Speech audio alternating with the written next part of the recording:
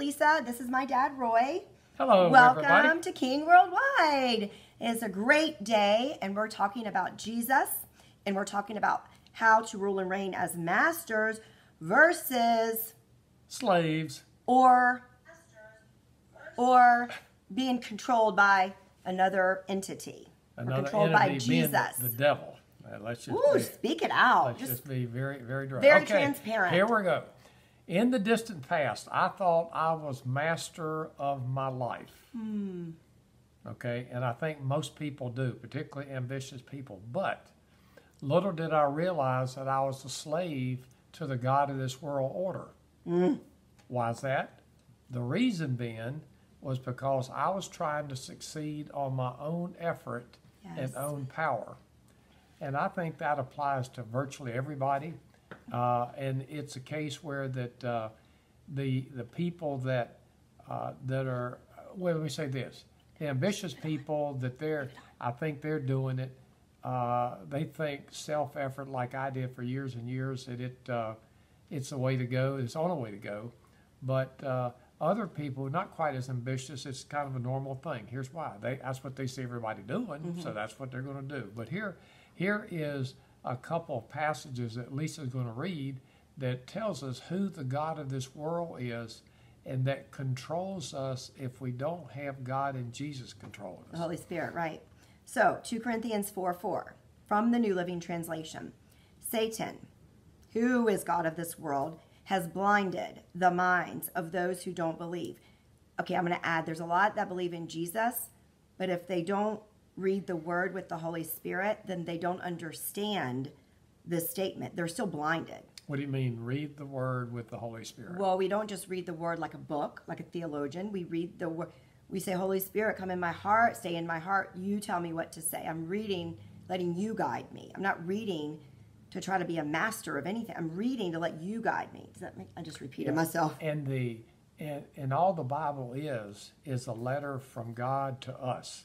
That's all it is. I mean, it's way more than. I mean, it's very. Well, but that's the direct input of what the Bible is. It's a letter from God to us, telling us how to succeed in or every live victoriously. Yes, every area of life. like Jesus did. Right. And it's alive. There's always revelation. There's many facets. So if you ever feel like, oh, I know that, we don't ever know it. It'll be eternity learning about Jesus. Okay, so they are unable, people that don't believe are unable to see the glorious light of the good news. They don't understand this message about the glory of Christ, who is the exact likeness of God.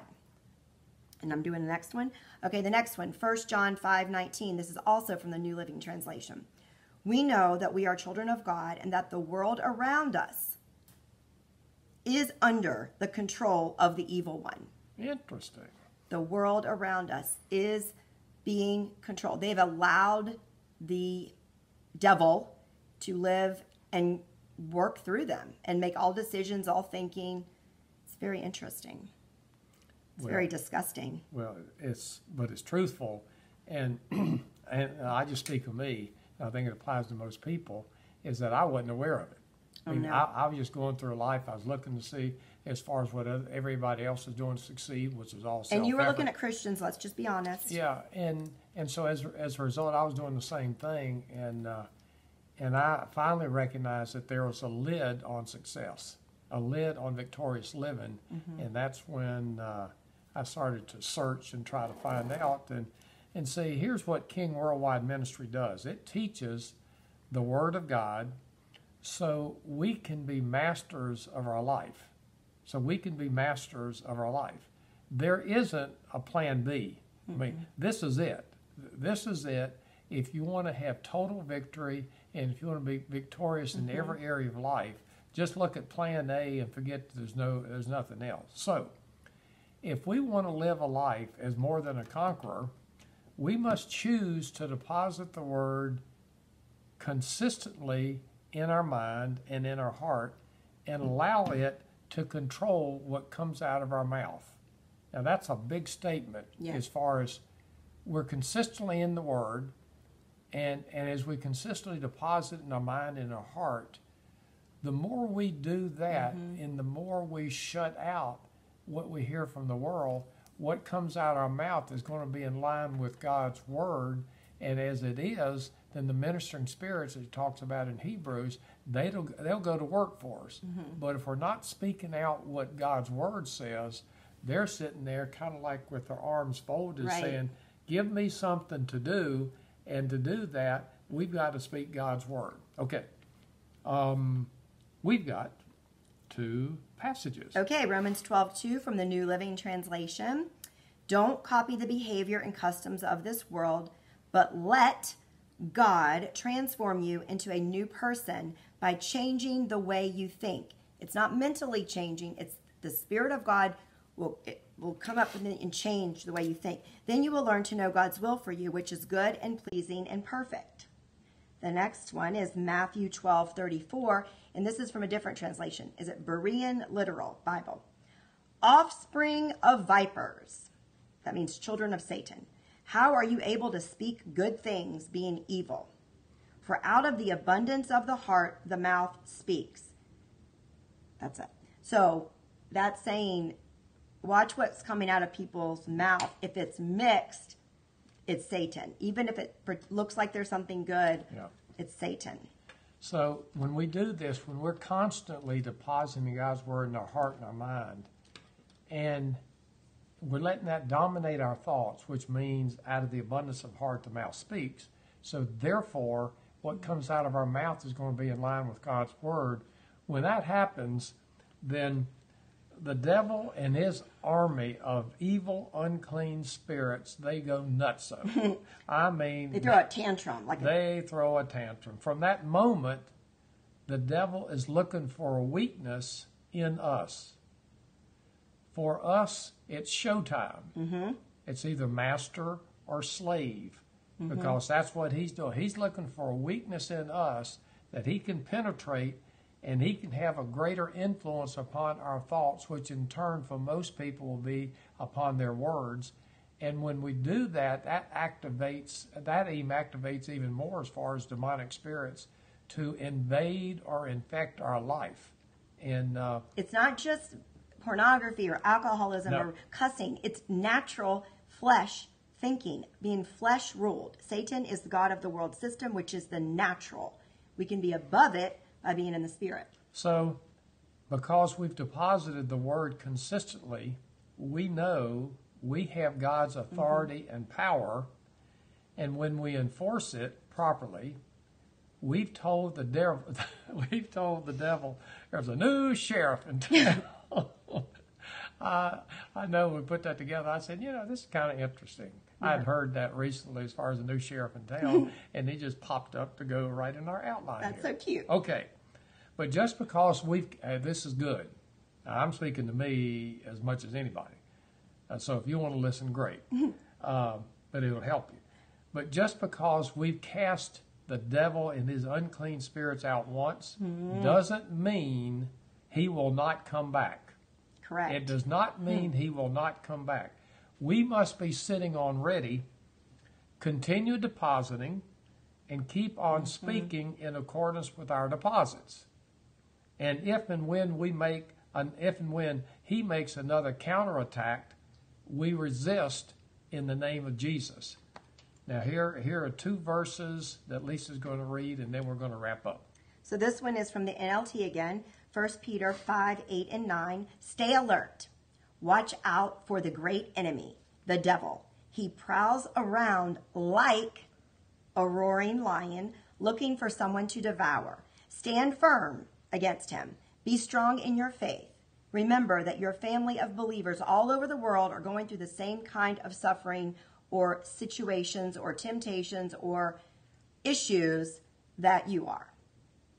Next one, and this is from the Good News Translation. James 4:7. So then, submit or surrender or yield yourselves to God, and I'm going to add at all times, 24/7. Resist the devil, and he will run away from you. So if you're fully surrendered and submitted and keep standing and refusing, rejecting, he will run away. But he doesn't do that just by saying it once. No. it's over if you think that. Here's something I learned not too long ago, and that is that when we pray, we're asking God to meet our needs, wants, and desires. In John 14, it says, whatsoever you ask, Jesus is saying this, whatsoever you ask in my name, that will I do, that the Father may be glorified in the Son. Mm-hmm. So when we ask the Father in Jesus' name, we know that his promises are true. We know that he's not a liar, because there's several places in the Word that says that. So as a result, we know in Isaiah that his word will not come back to him void. Mm-hmm. So therefore, we ask, and then after that, we thank God and we glorify God. Why? Because we know his word will not come back void to him. We choose to believe it and trust. And as a result, we just, and you might say, well, if it doesn't show up right away, what do? We keep speaking the word. We keep thanking and praising the promises. Thank and praise and glorify. Because when we do that, then therefore we are directly connected with God and his word. And he says that, he says in I think it's Matthew 11:24, whatsoever things you desire when you pray, believe that you receive it, and you shall have it. Is that Matthew or Mark? I feel like that's okay. Well, Philippians or something. No, it's one. It's Glory to God. 23 or 24. I know it's 24, but I think it's Matthew. Thank you. So here's the point: whatsoever we desire when we pray, believe we receive it, and we shall have it. Now, what holds up the manifestation? Lack of belief is one thing. Doubt, worry, and all that, all part of the fear tree. And when we're in God's word, we're reading and meditating God's word and depositing God's word into our heart and spirit, then what happens? That overrides doubt, worry, and unbelief. And selfish desires. Yeah, and if we do it just a little bit, they're still going to come up because we're in the world.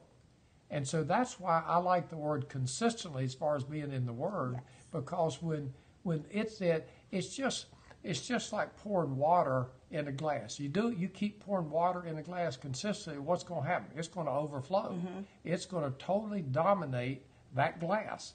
And that's why that in I think it's Matthew 11:24. It's the faith chapter, so was there I should know. Hebrews? No, it's well, you can look at it. There's something the Lord keeps telling me, and this was my example. I'm gonna look it up. Please do. This was my example for 30 years. So take it or leave it.